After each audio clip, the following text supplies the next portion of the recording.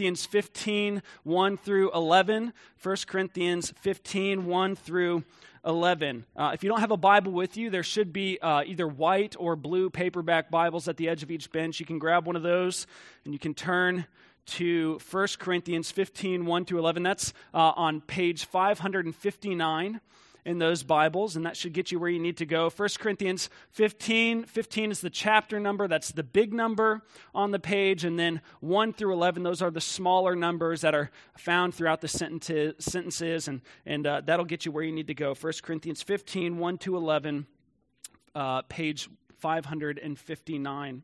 When you walked in, you should have received a bulletin, and in that bulletin, there's just kind of some information about what we're doing here this morning and how you can interact with what takes place here this morning throughout the week. And there's also a little insert in there, something called a Connect card, and that just is a good way for us to maybe learn some information about you, get to know you a little bit, and maybe reach out, grab some coffee, grab lunch with you sometime in the next several weeks. We'd love to get to know you and connect with you via those that means. And also on that Connect card, there's a little space for prayer requests. And we'd love to be able to know how we can pray for you this week. We count it an honor and a joy to be able to do that. We look through those every week and pray through those. And so we'd love to have the honor to be able to do that. So if you take a few moments and fill that out for us.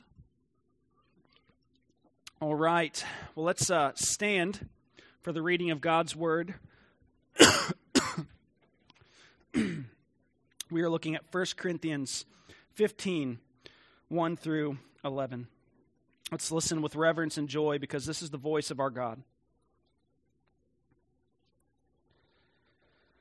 Now I would remind you, brothers, of the gospel I preached to you, which you received, in which you stand, and by which you are being saved, if you hold fast to the word I preached to you, unless you believed in vain.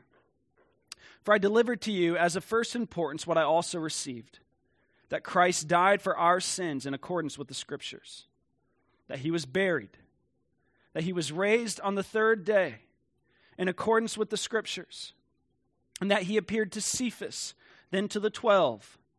Then he appeared to more than 500 brothers at one time, most of whom are still alive, though some have fallen asleep. And then he appeared to James and to all the apostles. Last of all, as to one untimely born, he appeared also to me. For I am the least of all the apostles, unworthy to be called an apostle, because I persecuted the church of God. But by the grace of God I am what I am, and his grace toward me was not in vain. On the contrary, I worked harder than any of them, though it was not I, but the grace of God that is with me. Whether then it was I or they, so we preach, and so you believed. This is the word of the Lord. Thanks be to God. Let's pray together. Father, may the words of my mouth and the meditation of all of our hearts now and always be acceptable in your sight, our rock and our Redeemer. Through Christ our Lord. Amen. You can have a seat.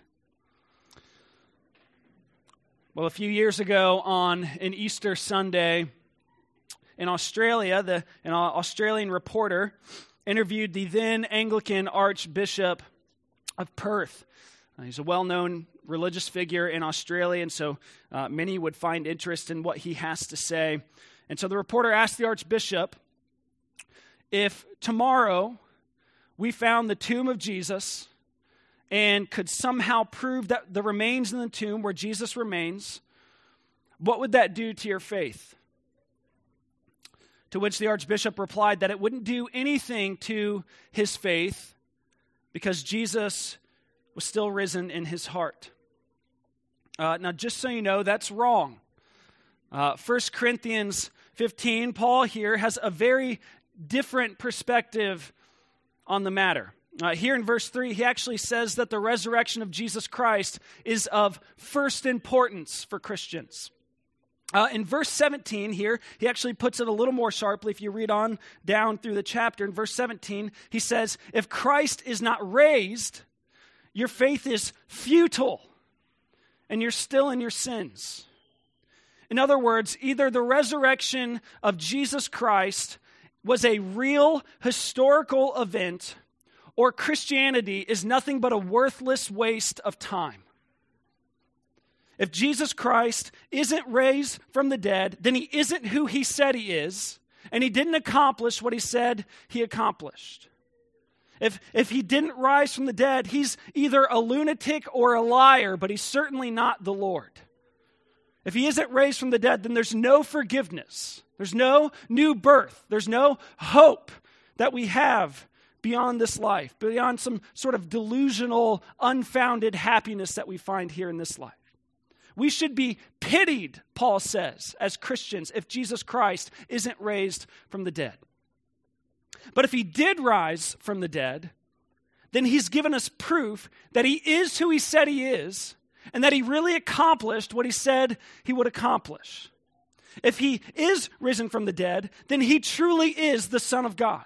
If he is risen from the dead, then he really accomplished what he said he accomplished. He accomplished the forgiveness of our sins.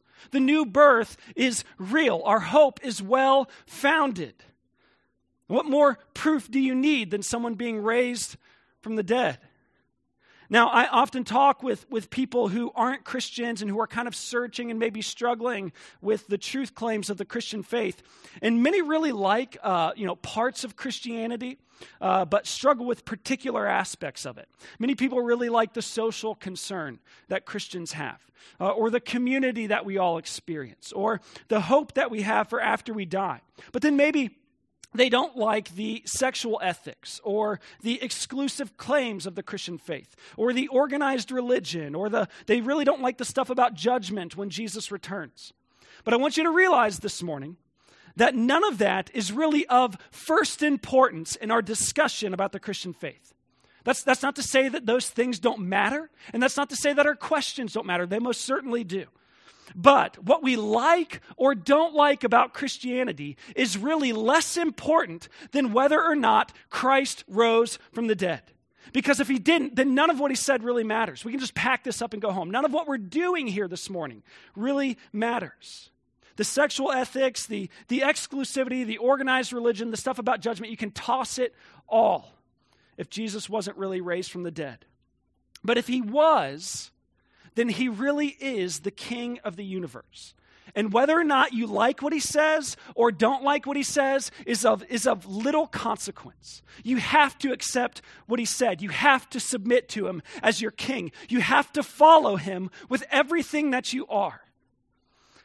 And so I want to present to you this morning that Jesus Christ is risen from the dead, and that he is therefore worth following with everything that you are. That's our sort of big idea for the morning. And so I want to spend a few moments looking at 5 pieces of evidence for Christ's resurrection. And then I want to conclude with calling you to follow him with everything that you are. Now, some would say that the resurrection is more and more becoming something that people believed in the past, but now due to the progress of human reason and scientific discovery, it's not something that people are likely to believe in for much longer. After all, they say if there's anything we know about dead people, it's that they usually stay dead, as if Greco-Roman people in the first century didn't know that. But people typically stay dead. And Jesus of Nazareth, he was truly dead. He really died. There's no doubt about that. It was a public event. There were witnesses. These witnesses wrote about what they saw. They recorded the events and what they saw. They recorded what they had witnessed themselves. His death is a historical reality. There's no doubt about it. But listen, the same is true of his resurrection. But because of his resurrection being a supernatural event, people generally have a hard time believing in it. And so there are a number of objections and theories concerning what happened when the early church was claiming that Jesus Christ was risen from the dead. And they tried to explain it away in a number of ways. And so some try to explain it away by what they call the swoon theory. And the swoon theory claims that Jesus didn't actually die, but he passed out from the excruciating pain that one experiences from crucifixion. And that's why he was able to get up 3 days later and walk around and talk to his friends. But this can't be true. He was executed by Roman soldiers who were master executioners. He was stabbed in the heart with a spear. He was buried, and all of this was done publicly so that the friends of Jesus, the foes of Jesus, the Roman soldiers themselves saw him die, saw his cold, lifeless corpse taken down from the cross and laid in a tomb. Not to mention, if he had survived all of that, and the asphyxiation and all of it, from being nailed to the cross for hours, it would have been impossible for him to get up and roll away this massive stone and walk around 3 days later. That all seems much more unlikely than the resurrection. Still, some others tried to explain away the resurrection by saying that it was all a big fraud and that he didn't really rise from the dead because his body was stolen. But again, that doesn't really explain it. Who had motive to steal the body? The Roman soldiers didn't have motive. The Jews didn't have motive. They wanted this movement that he had started to end quickly. Jesus' followers didn't steal the body. They were all going back to their vocations. They thought the movement was over and that Jesus dying represented their movement being over, like so many movements before it, as other leaders in the Jewish community had been crucified. The disciples certainly didn't steal it. Not to mention, this doesn't explain all the eyewitnesses who said that they saw Jesus after his resurrection. And the fact that many of those eyewitnesses even died for their preaching, even suffered and died for their testifying to the resurrection of Jesus. People don't die for a lie. They don't die for a fraud. This still doesn't explain it. And still others tried to explain it away by saying that all of Jesus' friends were hallucinating when they saw him. This theory seeks to explain away the resurrection by claiming that Jesus' disciples and friends and family were all just hallucinating. You know, they all just lost this person that they loved so dearly. And to think that Jesus, they started to think that Jesus came back from the dead. But this can't be true. There's no way that hundreds of people, as Paul says, over 500 brothers, hundreds of people were experiencing the same hallucination at the same time. When those sorts of rare hallucinations happen, they don't happen to a number of people. They happen on an individual basis. And so to claim that hundreds of people experienced the same hallucination, recalled everything in the same exact way is ludicrous. But even if they did share some sort of hallucination, their claim that Jesus was raised from the dead could have been easily discredited by the Romans and the Jews producing the body of Jesus. But they couldn't because the tomb was empty. And so there are a number of other theories that seek to explain the resurrection away, but those are kind of a few that scholars find most acceptable and most realistic. But the problem is that there's no evidence for any of them. There is absolutely no evidence that any of these theories are true. Yet many find these theories acceptable because, again, time and experience would tell us that dead people don't usually rise from the dead. But as N.T. Wright once pointed out, the early Christians agreed that dead people typically stay dead. That's what makes the resurrection so astounding. That's what makes these claims so astounding. Because we know what we do have evidence for? We have evidence for the reality that Jesus Christ is risen from the dead. We have evidence that he is alive and well. As long as you don't start with the presupposition, the assumption that the resurrection can't be true, the resurrection has as much historical evidence, as much evidence as any other historical ancient event. And so here are 5 pieces of evidence for the resurrection of Jesus Christ being a historical reality, being true. And there are most certainly more, but these are 5. They all start with E. First of all, in 1 Corinthians 15, 3-4, we see the expectation of Scripture. Paul says that Christ died for our sins in accordance with the Scriptures, and that he was raised on the 3rd day in accordance with the Scriptures. And so realize this, the Old Testament foretold the coming, the life, the death, the burial, the resurrection, the ascension of Jesus long before he came and lived and died and rose. Now Paul is not simply saying Jesus Christ died and was risen. The Bible says so, and so that's it, in some sort of like anti-intellectual fundamentalist sense. That's not what he's saying.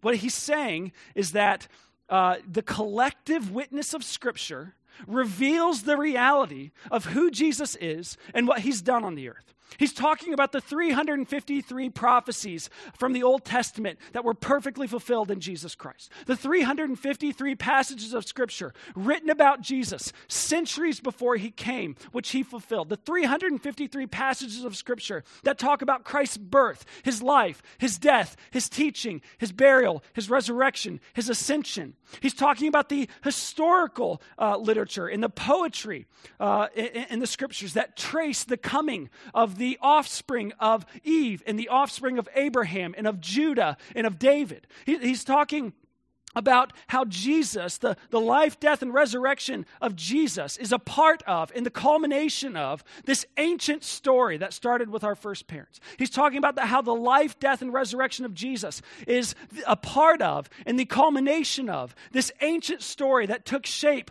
with this people in North Africa and in the Middle East. This people group wrote down their history and wrote down prophecies and wrote down poetry, and all of that history, all of those prophecies, all of that poetry testifies and tells about a Savior who would come to die for his people and be raised 3 days later. We have the expectation of the Old Testament Scriptures. The empty tomb. Next, we have the empty tomb. We see in verse 4 of our text that Jesus was buried. But still, there were never any pilgrimages to his grave. His grave was never a site of worship like the prophets and kings of Israel. That most certainly would have been the case. That was a very common practice at the time when people, especially kind of famous figures in Israel, died and were buried. Their grave sites would be sort of sites of worship and visitation for many. But that's not the case for Christians because Jesus didn't stay in the tomb. Without the empty tomb, Christianity never would have started to begin with, because from its earliest days, Christians proclaimed the resurrection of the Lord Jesus. And if these claims could have been put to rest by someone presenting the body of Jesus, his body would have most certainly been presented. But no one could display the body. No one could display the corpse of Jesus because he was risen from the dead. The tomb was empty. His body was not there. Now, that doesn't necessarily prove the resurrection in and of itself, but it gives cause to ask a really good question. And that question is, if the body's not in the tomb, where is it? Which brings us to the eyewitnesses. Third, notice what Paul says here starting in verse 3. That Christ died for our sins in accordance with the Scriptures, that he was buried, that he was raised on the third day in accordance with the Scriptures, and that he appeared to Cephas, then to the 12. And then he appeared to more than 500 brothers at one time, most of whom are still alive, though some have fallen asleep. Then he appeared to James, then to all the apostles. And last of all, as to one untimely born, he appeared also to me. Paul is able to write in this letter that would be read in this public gathering of this church in Corinth around 20 years after the resurrection took place, that there were hundreds of people who saw Jesus after his resurrection from the dead. And he makes mention that some of them had died at that point, but that most of them are still alive. And his point in saying that, in sharing that with these Corinthian Christians, is that they could go and speak with these eyewitnesses and get their account of the things that happened. And he even named some names. He mentioned Cephas, which is the nickname of Peter, one of the 12 that followed Jesus. And he's one of the most well-known of the apostles of the early followers of Jesus. He's the one who denied Jesus 3 times and then who had gone back to being a fisherman on the 3 short days of Jesus being buried. And he's the one who, after seeing the resurrected Lord Jesus, stood up in Jerusalem just 40 days after the resurrection and announced to the crowds in Jerusalem that Jesus Christ was raised from the dead. And then Paul mentions the rest of the men that followed Jesus. That's what's meant by the 12. The 12 were the main leaders of the early church, and they scattered to east to Asia, and they scattered west to Europe and south to Africa. And history tells us that they paid dearly for doing so. Peter was executed by being crucified upside down. Andrew was crucified in modern-day Turkey. James was clubbed and stoned to death. Thomas was stabbed to death with spears just east of Syria. Philip was executed in Asia. Matthew was stabbed to death in Ethiopia. Simon was killed in Persia. Matthias was burned at the stake in Syria. John, the only one who wasn't executed, was exiled to this barren island of Patmos where he died in old age. Next, Paul points out that not only Cephas and the 12 saw him, but he appeared to more than 500 brothers at one time, most of whom are still alive, though some have fallen asleep. He's saying this wasn't just a private event. This was a very public event. Over 500 people saw Jesus after his resurrection. Over 500 people saw him. Some ate meals with him. Some touched him and had conversations with him and heard him preach. And they were all willing to testify to what they saw. And next, Paul says that Jesus then appeared to James and to all of the apostles. And this is an interesting piece of evidence because James, he's not to be confused with the apostles named James. James was Jesus' very own half-brother. And he actually thought during Jesus' earthly ministry, he thought that Jesus was a lunatic. In Mark 3:21, it records that Jesus' brothers thought he was out of his mind. In John 7, we see the brothers of Jesus ridicule him and mock him as a liar. And yet in Acts 1, when the church gathers for a prayer meeting, who's there? The brothers of Jesus and James. James is present. And then not only that, but he goes on to become a pastor in the church in Jerusalem until he was martyred for testifying to the resurrection of Jesus in AD 62 by being clubbed to death. Another interesting thing that Paul doesn't explicitly mention here that gives further proof to the eyewitnesses of Christ's resurrection is that the Gospels in the New Testament say that the first eyewitnesses to Jesus' resurrection were women. And interestingly, the Gospels were all written at a time that a woman's testimony was not even permissible in court. Women were viewed at that time as a sort of lesser sex. They had a low social status, and they were seen as not being able to be trusted and to give an accurate account of the events in court. And some of the skeptics in those early days even sought to explain Christianity away by saying that the first eyewitnesses were women and women can't be trusted, or they must have been hysterical over the death of their friend or something of that sort, of some sort of sexist nonsense. Skeptics dismissed the claim of the resurrection because they thought that these women could not be relied upon for giving an accurate account of the events. But still, each of the Gospels say that women were the first eyewitnesses to the resurrection of Jesus. And if the writers of the Gospels were making all of this up, they certainly wouldn't have made up that women were the first eyewitnesses, because that could discredit their account in many people's eyes. Or if they felt as if they had a lot of freedom as to maybe give a less than accurate account of the events, and they most certainly would have left this part out or changed it completely, but they didn't. Women were the first eyewitnesses to the resurrection of Jesus Christ. We have the eyewitnesses. We have Peter, the 12, the 500, James, the apostles, and several women. Many people saw Jesus alive and well after this crucifixion and death, and for 40 days after. These people testified to what they saw, and they wrote it all down in the New Testament. And fourth, we see the explosive growth of the early church. What else could explain the way that the church exploded onto the scene of the Greco-Roman world and is still sustained to this day?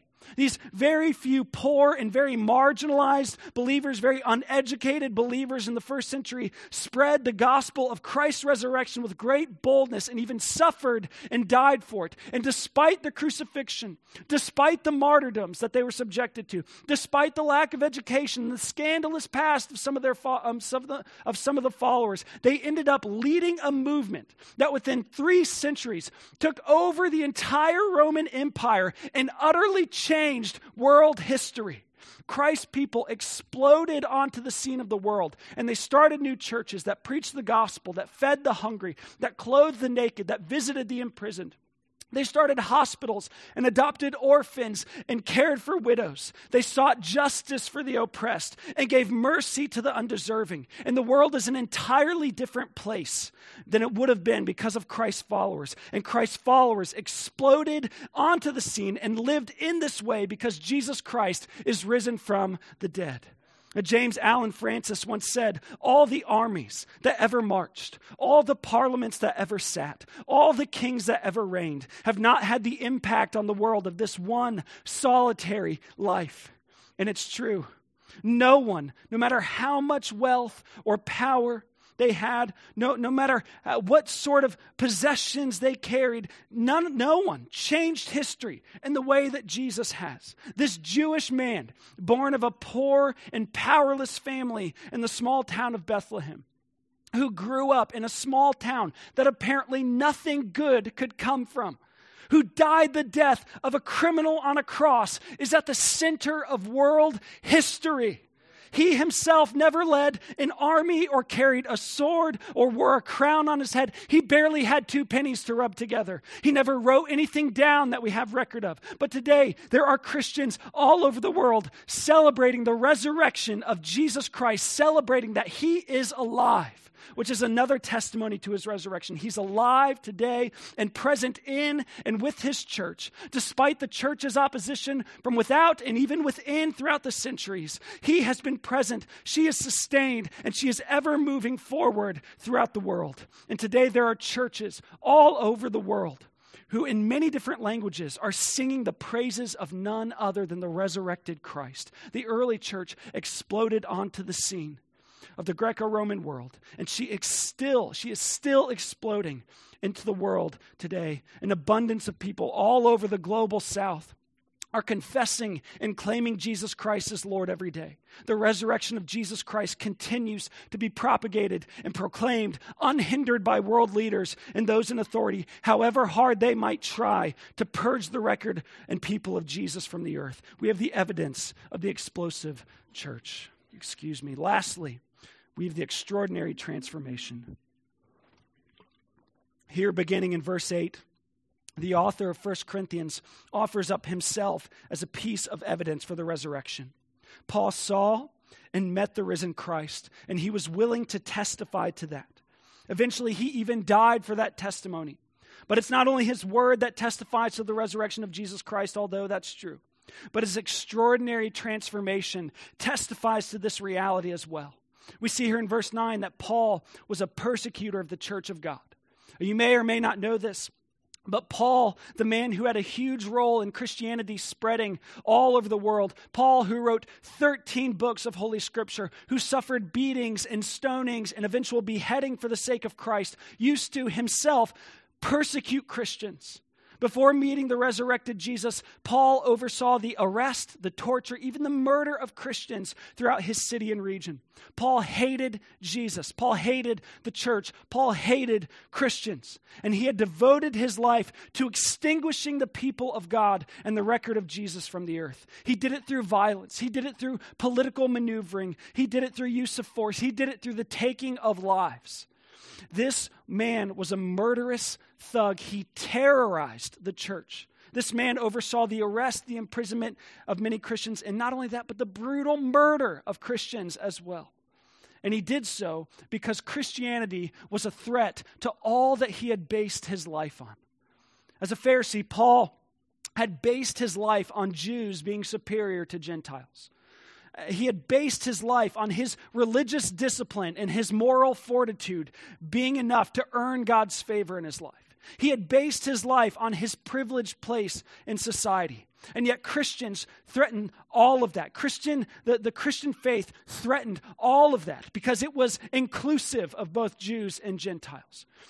And Christianity said that it's not your religious activity or your moral fortitude that earns you God's favor and kindness. It's a gift based on Jesus Christ and what he has done. Christianity said that Paul's privileged place in society was as worthless as dung. And so Paul sought to destroy Christianity. And yet one day, Paul meets Jesus. He sees the risen Lord Jesus, and it transforms him completely. He goes from working hard to purge the good news of Jesus from the earth to working hard to propagate the good news of Jesus throughout the earth. This man who persecuted the church of God becomes someone who is persecuted for the church of God. This man who did unspeakably horrendous acts of violence to people had unspeakably horrendous acts of violence done to himself for those very same people. And not once does he respond violence with violence. When he's slapped, he turns the other cheek. He prays for his enemies. He loves his enemies. He works for the good of his enemies. Instead of hating Gentiles, he loved them and served them and preached the gospel to them. Instead of working hard to earn God's favor, he received God's favor as it's freely given in Jesus Christ. Instead of basing his life on a privileged place in society, Paul says, I count my privilege as dung to know Jesus Christ and the power of his resurrection. Church, that's the power of the resurrection of Jesus Christ. The hardest and coldest heart can be softened and warmed by the cross and resurrection of Jesus. The vilest of sinners can become children of God through the cross and resurrection of Jesus. The terrorist Paul can be transformed into a messenger for the faith he once tried to destroy. And so, friends, don't ever write anyone off as being too hardened to the gospel or as being too far gone. The resurrection power of Jesus takes sinners and transforms their hearts and covers them in the righteousness of Jesus and makes them children of God. The resurrection power of Jesus can take murderers and terrorists and drug addicts and thugs and even you and make you into children of our Father in heaven who pour themselves out for the good of their neighbor and for the glory of God. Maybe you're here this morning and you wonder if you're too far gone for Jesus Christ and his salvation. Friends, there's good news for you. Jesus Christ died for your sins and he rose again. And if you would leave your sin and come to him, freedom, forgiveness, transformation is yours for free. He purchased it for you. The resurrection of Jesus Christ means that you can have that kind of resurrection life here and now and in the life to come. And so in conclusion, the expectation of the scriptures, the empty tomb, the eyewitnesses, the explosive church, the extraordinary transformation of Paul all offer evidence for the resurrection of Jesus Christ. These 5 pieces of evidence point to the historical reality that Jesus Christ is raised from the dead. And because he is raised from the dead, he is therefore worth following with everything that you are. In a few moments, you're going to hear from 4 people who are following Jesus with everything that they are.